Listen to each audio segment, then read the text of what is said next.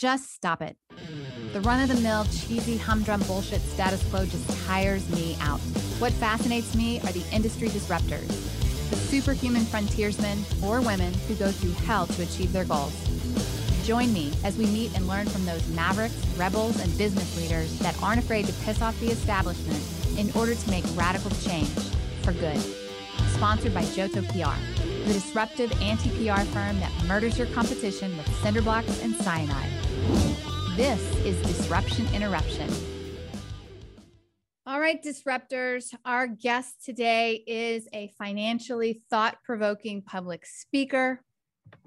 He's a podcast host of the podcast Dynamic Mapping. He is giving you the keys to the financial freedom kingdom. He is president of Real Intelligence LLC, Jeff Mount. Hello, Jeff. Kingdom, I like that. How are you? You're good. You are giving like the keys to the financial freedom kingdom. I hope people feel that way. Yes. Well, you know, as you continue to disrupt, they will. Yes, of course. So let's talk about this disruption that you have been a part of, been a catalyst of. The very first question, yes, right, is where did you say that's fucking it? I'm done with this status quo. I love it. It was an evolution. So most people don't know that in the financial services business, there's a wholesale layer of distribution. And when you say most people don't know? No, they don't. I got a good friend of mine who was a partner at Deloitte, and he had no idea it even existed. Okay. Because, our listeners are, some heavy hitters. So when you say most people don't know. Yeah, no, he's a heavy hitter and he didn't know that it existed. And of course, what ends up happening is that wholesale distribution does add some additional cost. And our job was to go meet with financial advisors. Some are in banks, some in major wirehouses, some are independent, whatever the case may be, and to convince them that whatever company I'm working for with my products, they're going to sell my stuff over everybody else's stuff. And there's all kinds of ways you can do that. Some's education, some's entertainment, some's just relationship building. But I noticed that as I spent time with these guys. And when you say these guys, who are these guys? Advisors. Generally speaking, they weren't one-offs. I shouldn't say that. At the end of my career, there were a lot of independent guys, one-man shops. Okay. But for the most part, I spent most of my career in groups, like major wirehouses and banks, where there were lots of advisors. Got it. And I would occasionally be invited into client meetings, and I'd sit there and look at this and go, what? They really are saying these things to these investors.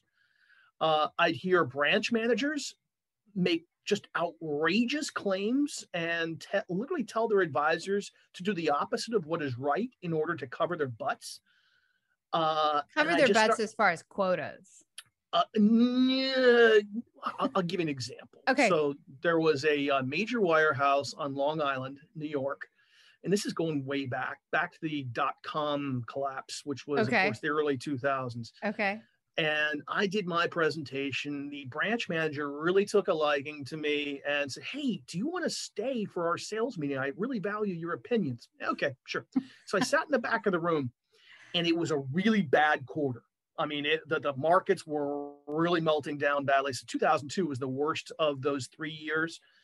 And it was quarter end, and he gets up there in front of the advisors and says, all right, it's quarter end. Everyone's going to get their statements. They're going to see huge negatives across the board. We can't fix that. However, what we can do is make sure that they don't see the big losses on an individual position by position basis. So I'm telling you right now to sell all of the worst stocks and double up on the ones that are not down as far. Now, think about it. Wait, you can't make this shit up. Isn't that the exact opposite of what you're supposed to do? You're supposed to buy low and sell high, right? He was telling them to sell the stuff that was the low and buy at the high.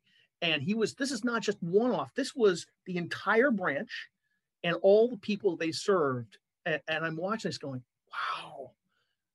And there's just so many stories like this that I dealt with. I wrote an article last year about one of the worst experiences I've ever had with an advisor and their clients. And this guy was up in Rhode Island.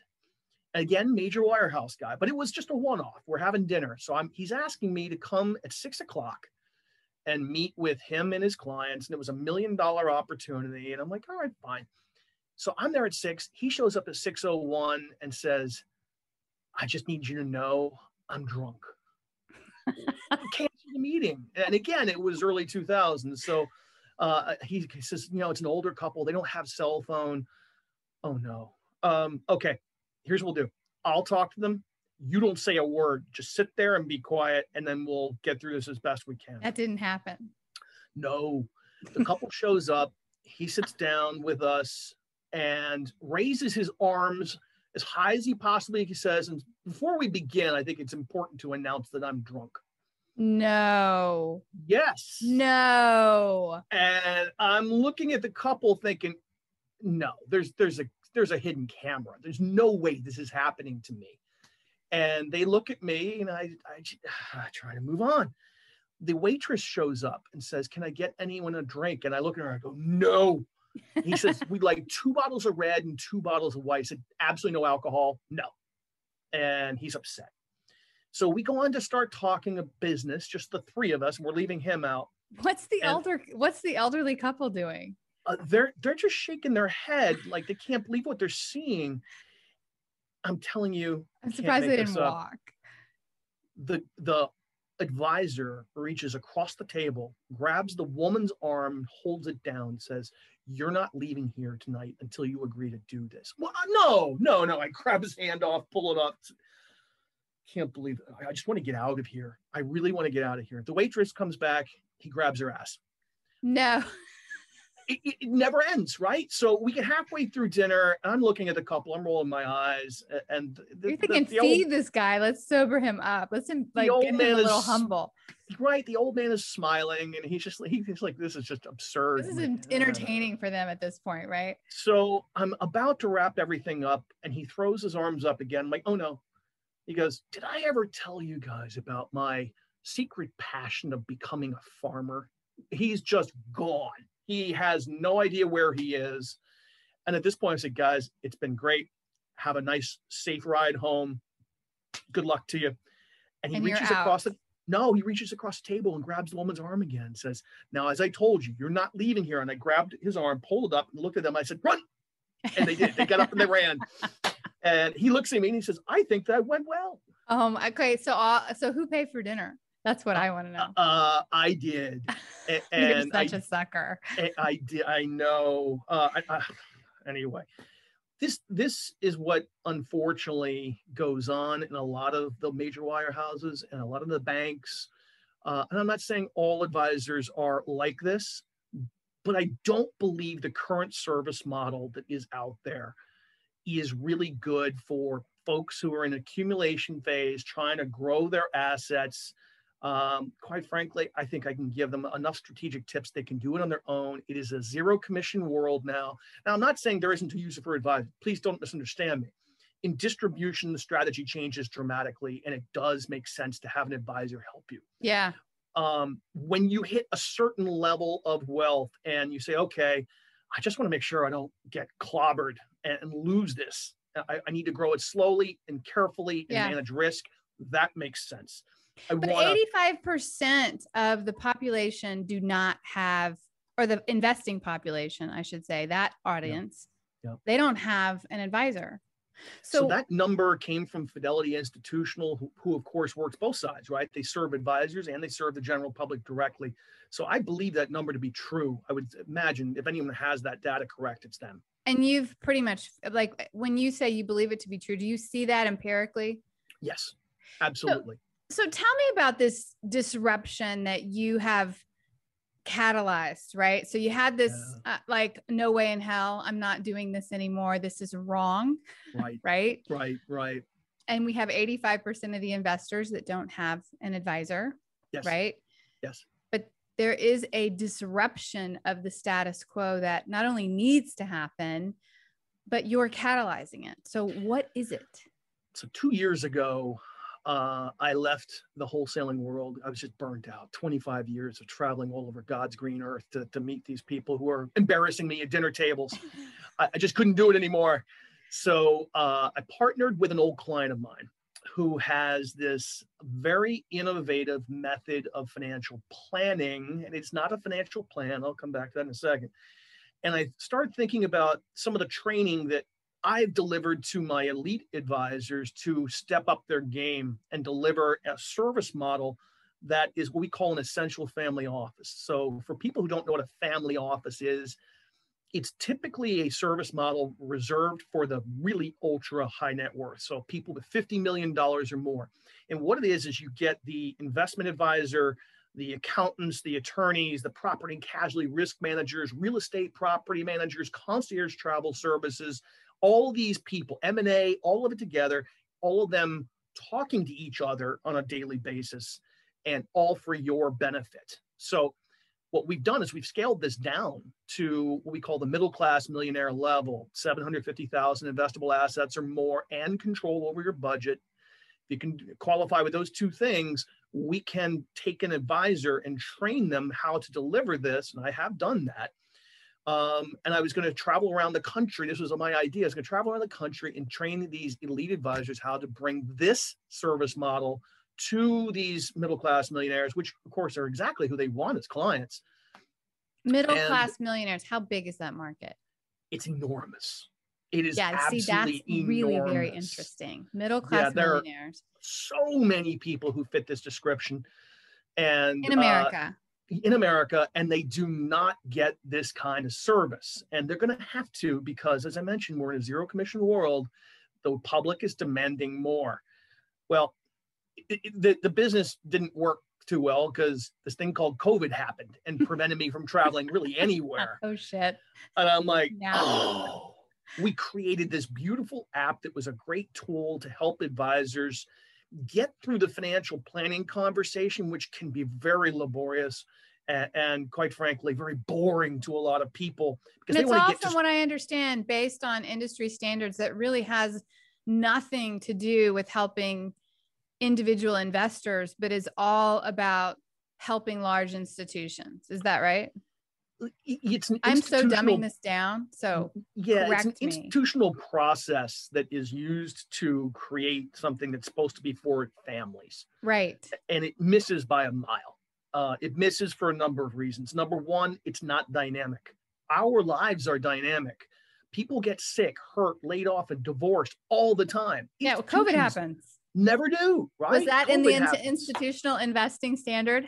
Yeah, right. The benchmark. Oh, if a pandemic happens, this is what happens. I mean, I could go as far as to say, let's look at these flawed risk profile questionnaires that are just so vague about how people feel about the markets. And let's be honest, we feel how we felt 5 minutes ago, and that's it. You know, so if the market's doing well, hey, I can tolerate risk.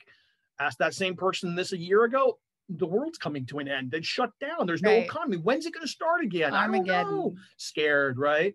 So the truth is, the risk profile questionnaire, although it's a required document by the SEC and you have to do it, I don't think you use this thing in a literal sense to create an allocation for somebody. And then there's this thing called systematic rebalancing, where every year you go back to that same allocation no matter what. Well, there's a whole bunch of no matter what's that make no sense. So it's not dynamic. It's very static. It's very static. Yeah, so that's number one. I interrupted you though, but you were telling me COVID interrupted. Yes. And then what? Yes. We had to pivot. In order to survive, we had to pivot. So, painfully, I assume. Oh boy. I mean, we spent so much money building that app the first time. We had to do it again. And we did it again because the first one was just not intuitive enough for the average person to pick up and play with and understand. The new one is out. It's been out for almost 3 weeks. It's available in the App Store, Apple App Store and Google Play. And it's meant for your phone or your tablets. It's free. So it is giving you all the math that you would normally get from these financial plans that cost anywhere from $2,500 to $5,000. It's giving it to you quickly in 10 minutes or less. It is comprehensive, and it's not one of those boring spreadsheets. It's actually a metaphor of sailing through life. And we create that from the math, which is really interesting. So when you think about most graphs, it's just kind of above the line. Mm-hmm. We actually are very unique because we help to identify what your unique liabilities are for retirement, for college tuition planning, saving for your kids' weddings. Your mortgage can go in there. And what we do is we create those liabilities based on how much you need, when you need it, and how is the income going to be distributed when you actually do use it.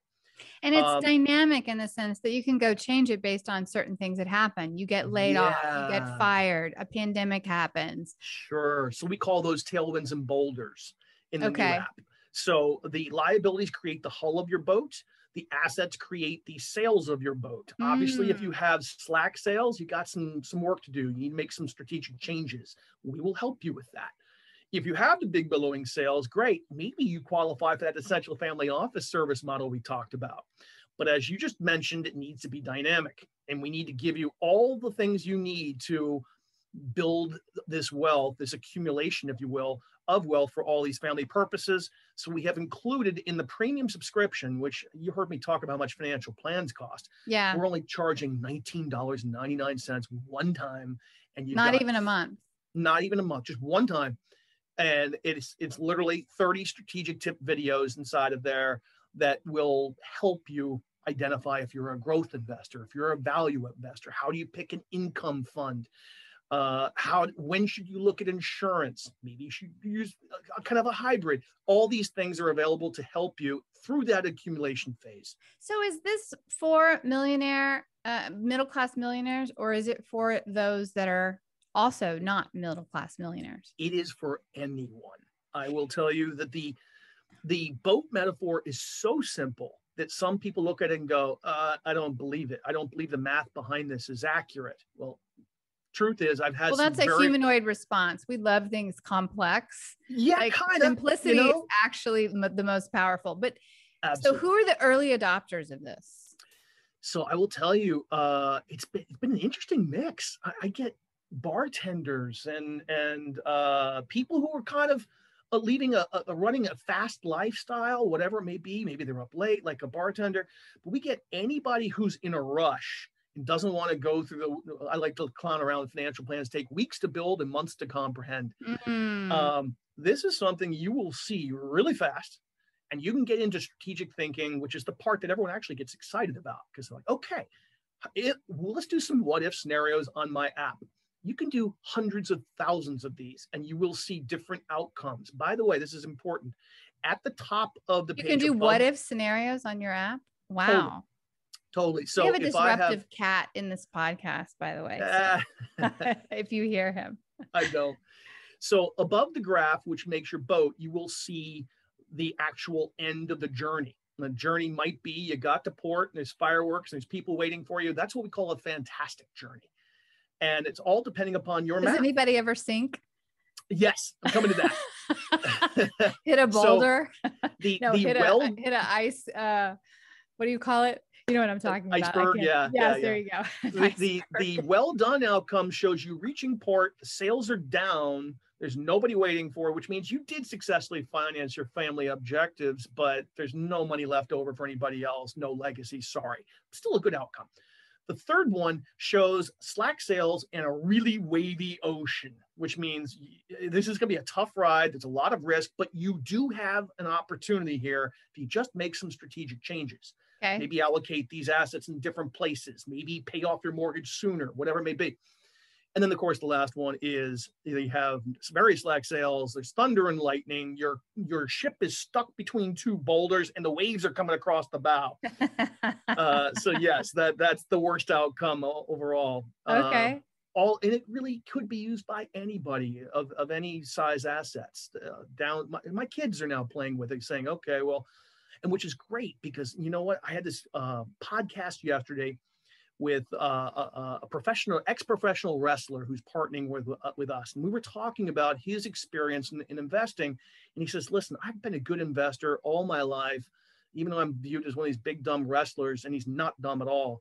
And he said, yeah, I got to start because at the age of 8, my family gave me $100 and they let me start investing. And I had some wins, I had some losses, but in each case I learned, and it wasn't real money. $100 is not that much money. And now that I have real money, I can start doing this in much, much more intelligent way. It's really, really important that we focus on financial wellness and financial literacy with this project, because the earlier we get them, the smarter they'll be long-term. Think about the societal benefits. If we could cure the financial illiteracy that unfortunately plagues America right now. You mentioned 85% don't have an advisor. Well, that means that 85% are probably not getting much of an education. They're not getting it in schools. They're not having some outside professional tell them what to do. They don't know. There's just no education out there. We're trying to fill that void between the podcast, the app, the articles that are available on the website. We want to make sure that as many people as possible get the chance to turn this around. What is so, this is so simple, yet it's so dynamic. What is so disruptive about it? What's the value network that you're cutting out? Who are you pissing off? Oh, I'm pissing off a lot of people. And you love it. Look at you. I do. The concept of the liabilities is very, very unique and innovative. And the funny thing is the thought process behind that Mike, my business partner, brought into this really came from his days in the old school pensions. So think back, not the 401k. Before 401k, you had defined benefit pension plans. And that's where the employer was responsible for paying income to the retirees and maybe the retirees' spouses. Those almost don't exist anymore. You have police pensions, you have teachers' pensions, and that's about it. There's almost nobody else has these things. In every case, the employer had to hire an actuary to run the numbers and identify what the liability is for all those income streams. I mean, it's a lot of work. A lot of people. A lot of people, a lot of math, a lot of future value calculations, and what's the present value lump sum of all of that. Right. Well, that's what we're doing with the hull of the boat.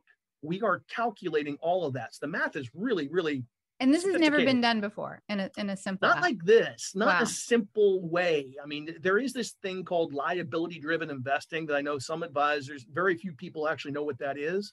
Those that do calculate on maybe on a spreadsheet these numbers I'm talking about. We're doing it in a graph. Got it. The graph just naturally created that sailboat, which is where we went with the metaphor. Yeah, that's number one. Number two, I mentioned systematic rebalancing earlier from these flawed risk profile questionnaires. Right. That is accepted industry-wide as being the best way to manage risk.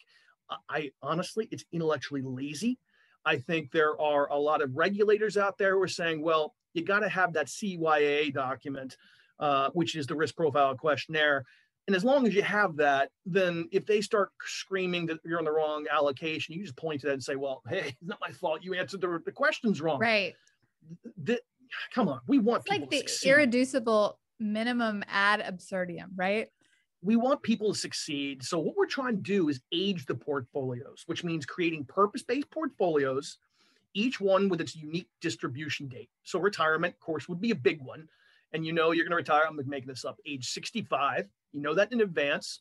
If I have 10 or 15 or 20 years to get to that number, can I take risk? Yes.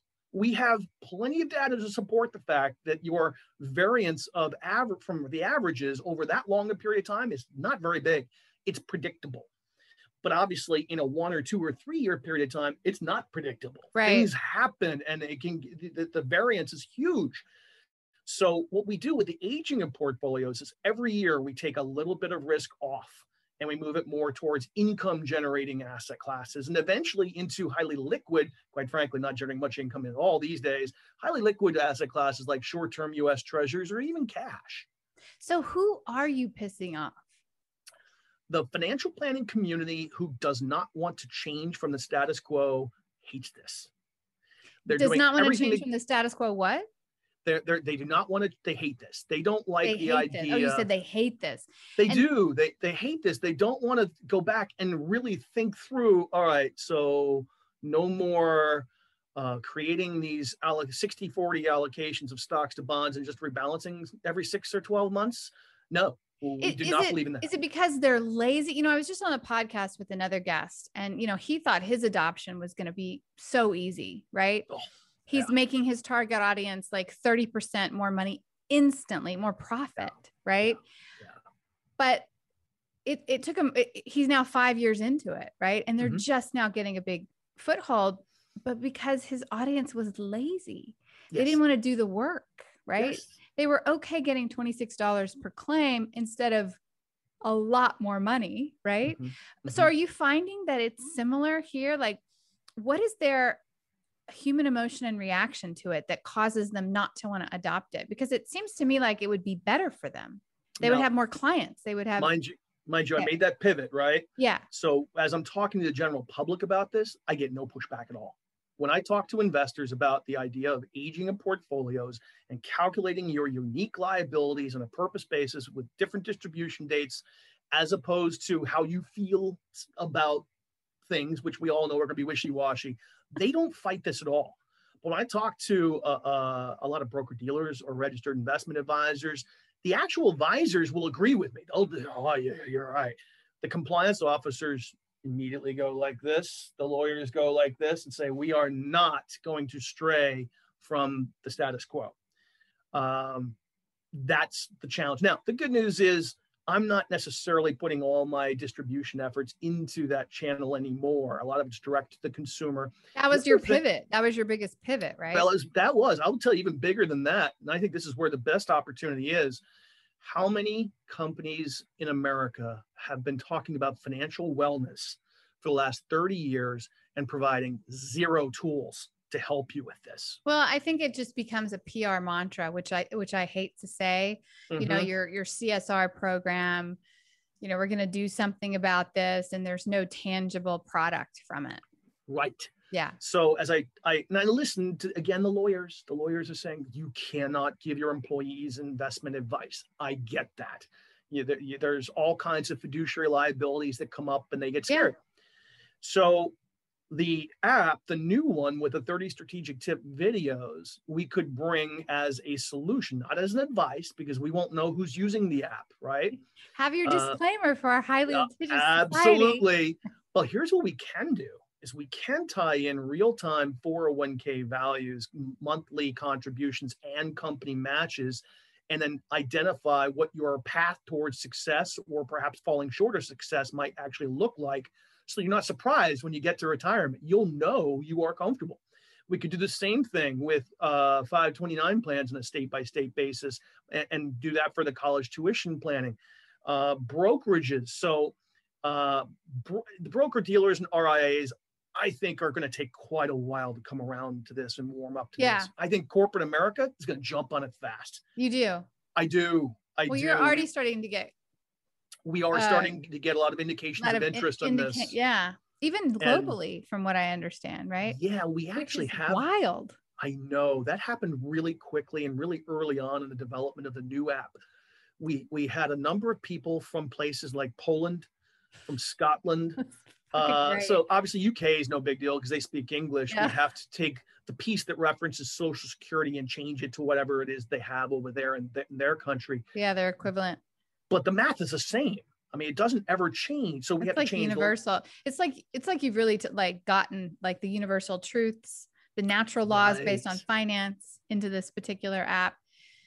I was going to ask you something, but then I forgot. Words. That's okay. Let me finish my statement. So we are willing to white label to companies outside the United States where they could then take it and distribute it the same way we're doing here in the United States. We are very comfortable with that. And I do have a translation service who will help with that. So no big deal at all. Kick ass. So why do you think corporate America is really going to get on the bandwagon for this? I know you've had incipient interest, but why? Yeah. What is that going to look like in the next 5 years? What was the headline I saw this morning on LinkedIn? Biggest number of job openings ever.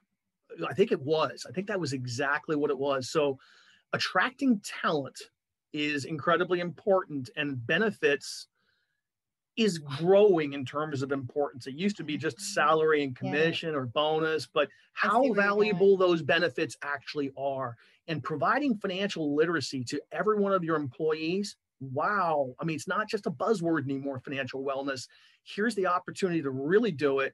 And when you combine the depth of information you get from the podcast that we do, where we're interviewing managers who do global macro, and even, everyone's always cringing at the cryptocurrencies. Yeah.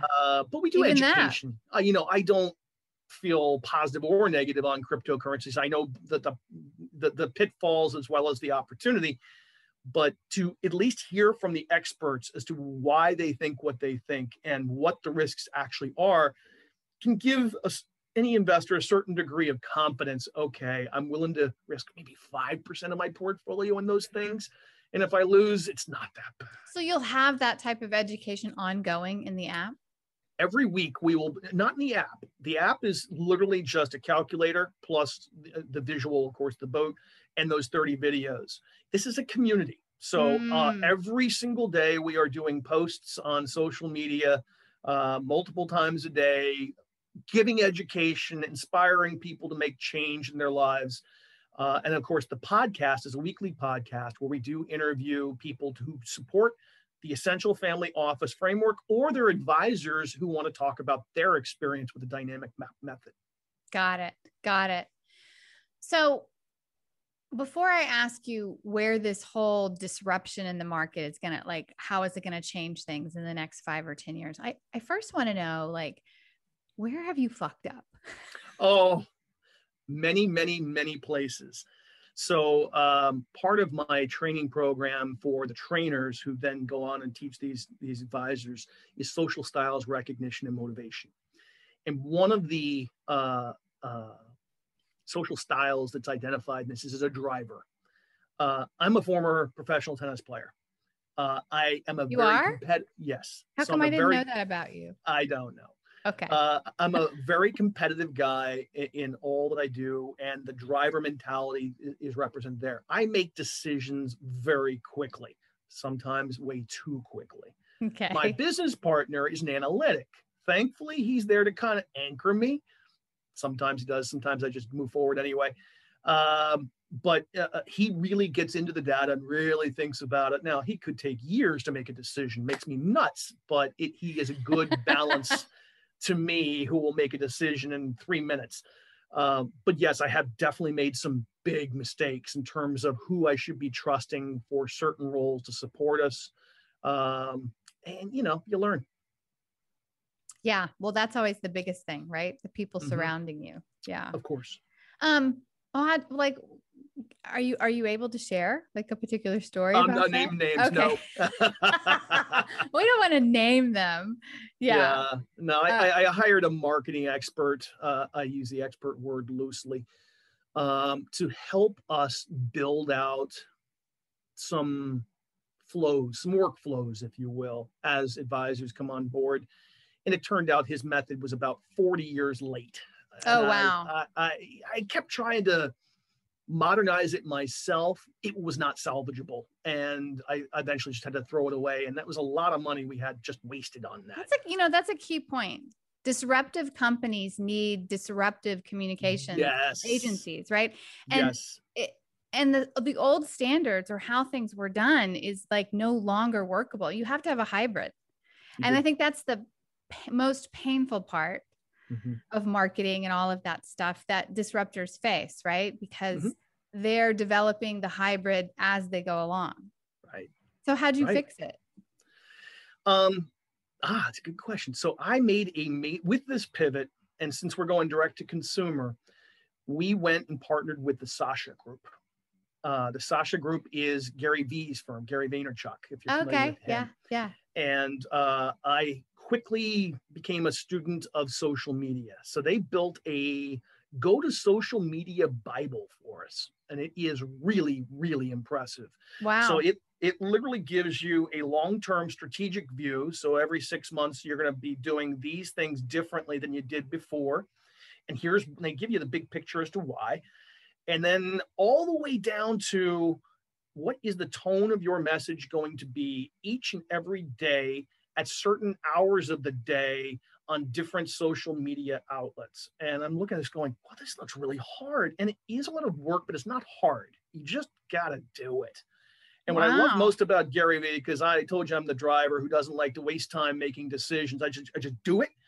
And that's kind of his thing, is just do it, get it out there, get it done. And if you made a mistake, who cares? Tomorrow's a new day. Do it again. I love it. I love And it. I'm very much in sync with that. That's a really good pivot. It's a really good solution. Shout out to Gary Vee and the Sasha Group, right? Yes. Yeah. Yes.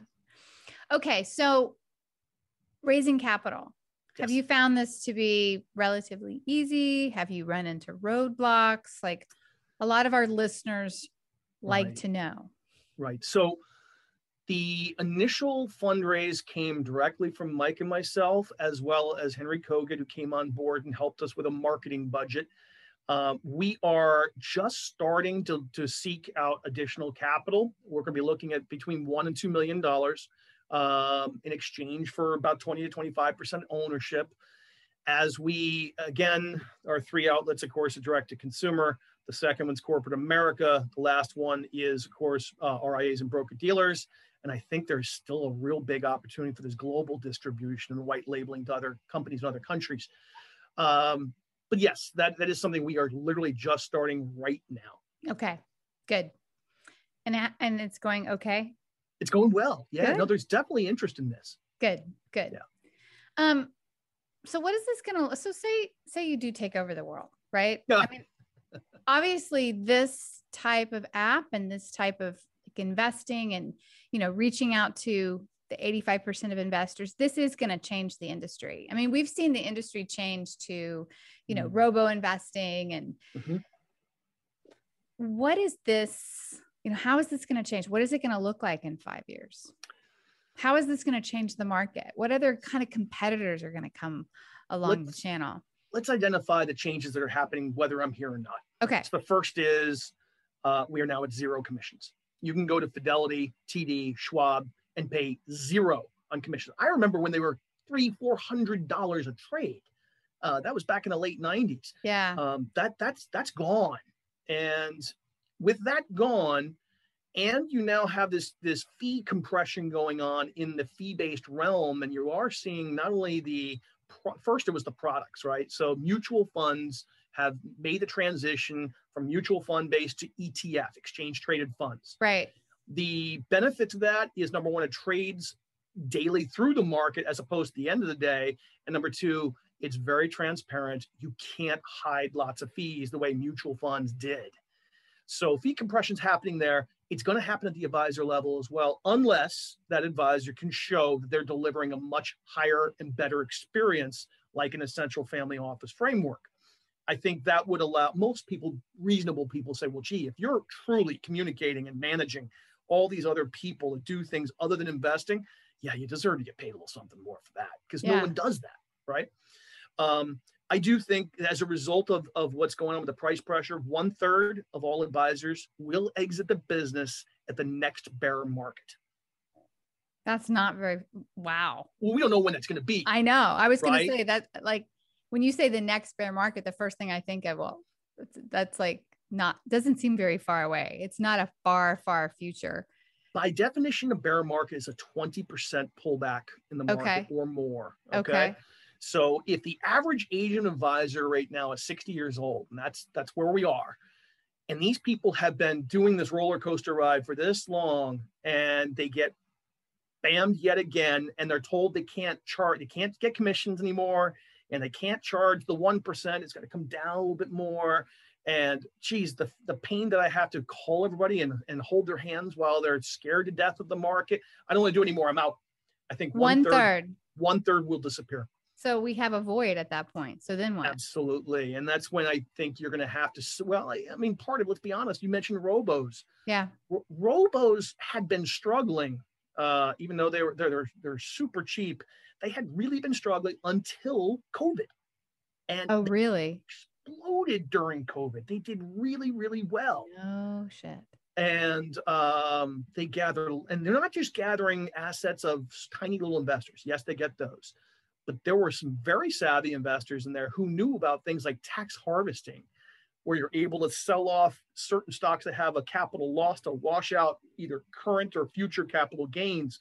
That's a pretty sophisticated tax strategy is. For a robo-advisor. Yeah. And people were doing it. So I think you look at that. I think you look at the zero commission world. You think about the exit of, let's say, 1/3 of the advisory business.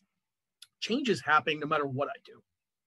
And so if you could describe what that change is going to be in the next, so we have 1/3 of the advisors are going to be leaving, right? Mm-hmm. Mm-hmm. Have this massive increase in people investing on their own via robo advisors. Like, how would you describe that change? What is it like? How would you describe it? I think what's needed here are, of course, guardrails. People who invest blindly on their own for the first time through a robo, or let's look at Robinhood. Robinhood's not. I don't look at them as really a robo. It's kind of a wild west. It's a wild west. I mean, people go on there and just trade. Yeah. And you can do so starting at $1. And, you know, my son who's in college is even playing around with Robinhood. And I'm like, please be careful. Isn't there another one like Stash? Is that like Robinhood? I don't know Stash. Okay. I've never heard Look it up. But Robinhood just took the single biggest FINRA fine in history, $700 million. In history. In history. God. That was a massive one. And it was a combination of things. It wasn't any one thing. But of course, you remember the whole Reddit thing with the stocks and how they were staying long when the hedge funds were going short, and they won. Good for them. I always love when the hedge funds take it in the chin. Bottom line is there's got to be some kind of guardrails. You can't let inexperienced people go out there and start doing options trading with no idea of what they're doing. It's really bad. There was a very big tragedy in Nebraska. I don't know if you heard about this because of Robinhood. Tell us. We like to hear these stories. Well, this was sad. This was a very young kid, early 20s. He had been playing with options, and he woke up one morning and looks at his account. It was negative $275,000. Oh, I think I heard about this, but continue. Now the number was wrong. So the reported number he saw was not even real. Yes, he was negative, but nothing like that. He killed himself. Oh, yeah. Because he was so worried that he was going to owe this money for the rest of his life. There's got to be some kind of guardrails here. We don't want people to get hurt like this. I'm hopeful that the dynamic map method can at least help people to set expectations, manage to it. So are you going to be the catalyst or the grandfather of the guardrails? I hope I'm involved somehow. Okay. I don't know. But the point of the liabilities is you can stop comparing your returns on an annual basis to some kind of a benchmark like an S&P 500, and instead look at your liability and say, am I catching up? That should be your benchmark. Yes. Your liabilities. Let me stress this. With retirement liability, at what date does that retirement liability begin? It begins before you're even born. The liability. Well, because you have to retire at some point in the future, right? So you've been conceived, you're going to have a life, and you're going to have a retirement, whether you like it or not. The question is when and how much you're going to need. Those are big questions, and we can all figure that out. The reality is when you look at these dynamic maps, you're going to notice that through accumulation phase, that liability is always bigger than your assets until you get near retirement, hopefully. Oh. At that point, you have caught up because your investment returns have done better than the actual inflation rate, which is what we're measuring, plus, of course, your mortality. And you look at us and say, okay, the mass rises to X number of dollars, called $3 million. And I needed $2.5 million in order to successfully retire. Hey, that's going to be great. And you're going to see that through distribution phase that your number doesn't go all the way down. It stays somewhat above, right? So that is a sensible, logical way to manage and measure how you're actually doing with your investments versus can I beat the market and get greedy? Well, let's hope that through all of this and people have the proper benchmarks and this really takes off and corporate America really helps distribute this in an even more massive way, that people are more financially literate and the status quo of being taken advantage of for their illiteracy, right? Being fed any kind of financial model ideology, you get that? Yeah. That will stop. People will start having self-determinism over their own finances. You know, there was, when I first started this, I actually had an advisor reach out to me, not realizing that I was in the business. And he started telling me, I'm going to get you tax-free retirement income. Okay. You mean you're going to take all my money and put it in municipal bonds? And he goes, no, no, no, no. You're going to do it now before you actually retire. And it's going to grow at this big rate of return. Let's call it 7%. And when you get there, it's going to be tax-free income in retirement. And because I know the business, I said, will you need a blood and urine test? He was trying to sell me a high commission life insurance policy. Wow. Look, I'm not against life insurance, but it's life insurance, and that's what it should be sold for and used for, not something as devious as this. I know exactly where he was going with all of this, but that's an example of how somebody who was not financially literate might have fallen for that pitch. And I'm sure people do all the time. Well, I guess people don't realize that financial literacy, when you look at that percentage, includes advisors. Yes. Oh, well, when I was a wholesaler, we would all have a call each day. And this call happened every single day. How many of the advisors you serve would you trust with your own money? And the answer was always 10 to 15. And we called on thousands. Thousands so of advisors. Was your number 10 to 15 or was it less than that? It was 10 to 15. And the way I measure that is multiple ways. Do I think they're ethical? Number one. Do I think that they have my best interest at heart ahead of the commission that they might earn? Number two, do they know more than I do about the markets? Now, I've been doing this a long time, and I probably know more than the average Joe.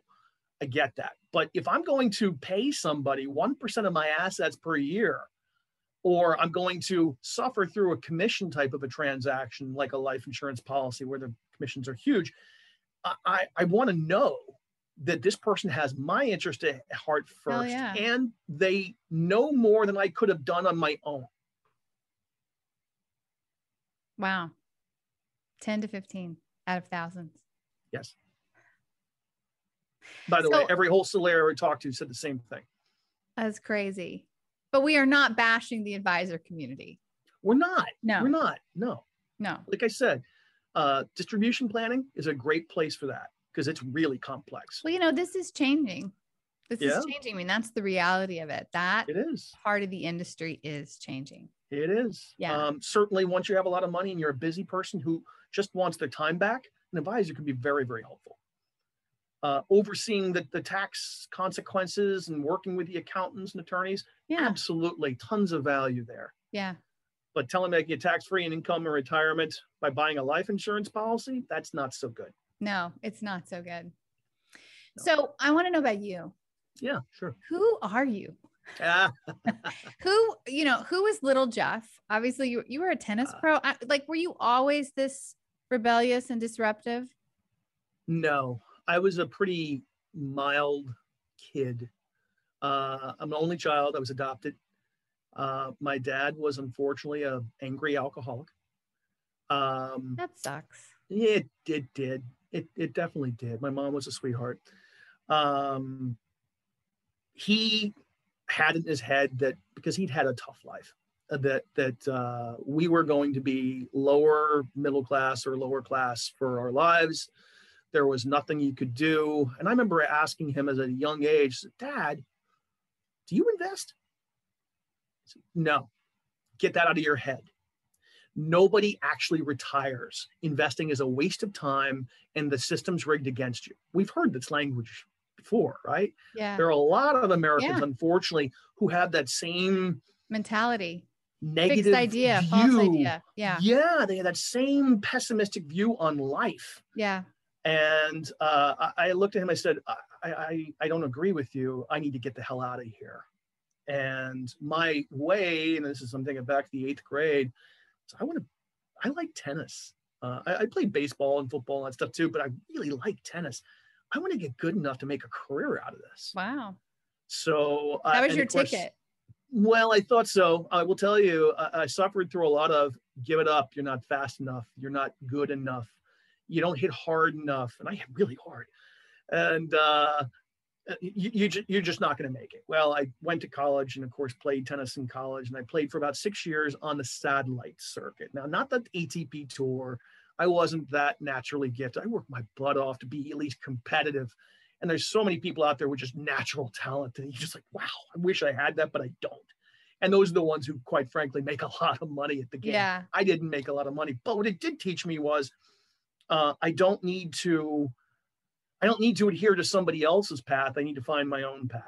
And when I had some success with this, it encouraged me to continue to find my own path. Even when I was wholesaling, I did things differently than everybody else did. And sometimes they failed miserably, and sometimes they worked really, really well.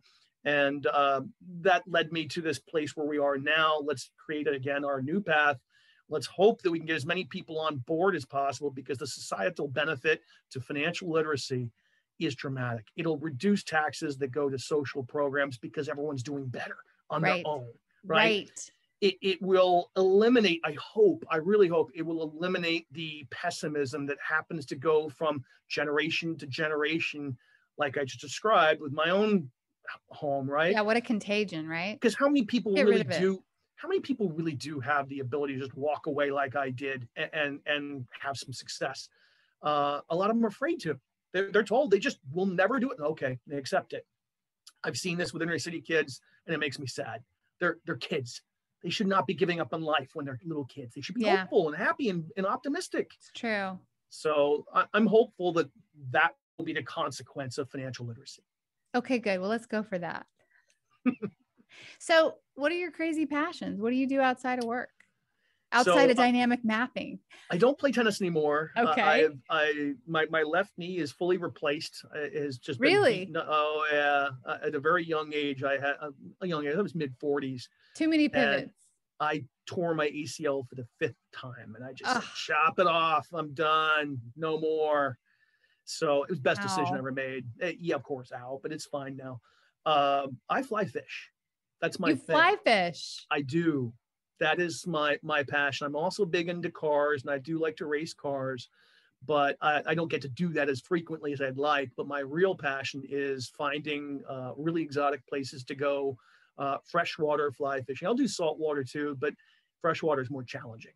And so where's the most exotic place that you fly fished? My favorite place anywhere is in upstate New York on the Beaver Kill. So the Beaver Kill is where fly fishing was actually invented.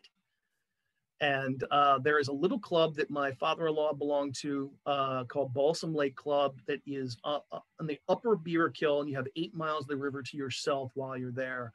It is spectacular. Really good fishing. You're in the middle of nowhere. Yeah, the bear threat is definitely there. I've had a couple of encounters. I'm still here to tell you about it, though. But yeah, I love that. I've gone out west into Colorado and Wyoming as well. You know, we're going to have fly fishers that are going to contact you from listening. Yeah, right. That's so right. So when you're fly fishing, is it still all like, you know, I'm from the South, and all the men that fish, you know, they have their fish tails. Like, you know, the fish are always like their fish is always the biggest. Of course. Is it the same with fly fishing? Fishing is fishing. Of course, you're going to hear fish stories all the time. Right? Okay. What's the biggest fish you've ever caught? It's 22-inch. Again, in the freshwater, I caught a 22-inch Is that brown big trout. in freshwater? Yeah, I mean, it's big. Well, it's big by East Coast standards. By West Coast standards, not so much. Okay. The pressure that's put on the rivers in the East Coast is enough that they just don't get big enough. But the population out west is less, which means there's less pressure. They get to grow bigger. My dream trip is Patagonia, because Patagonia, you have all these trout that were not native. They were introduced there by anglers from Europe and America. No way. Yeah, it's true. They were not native there.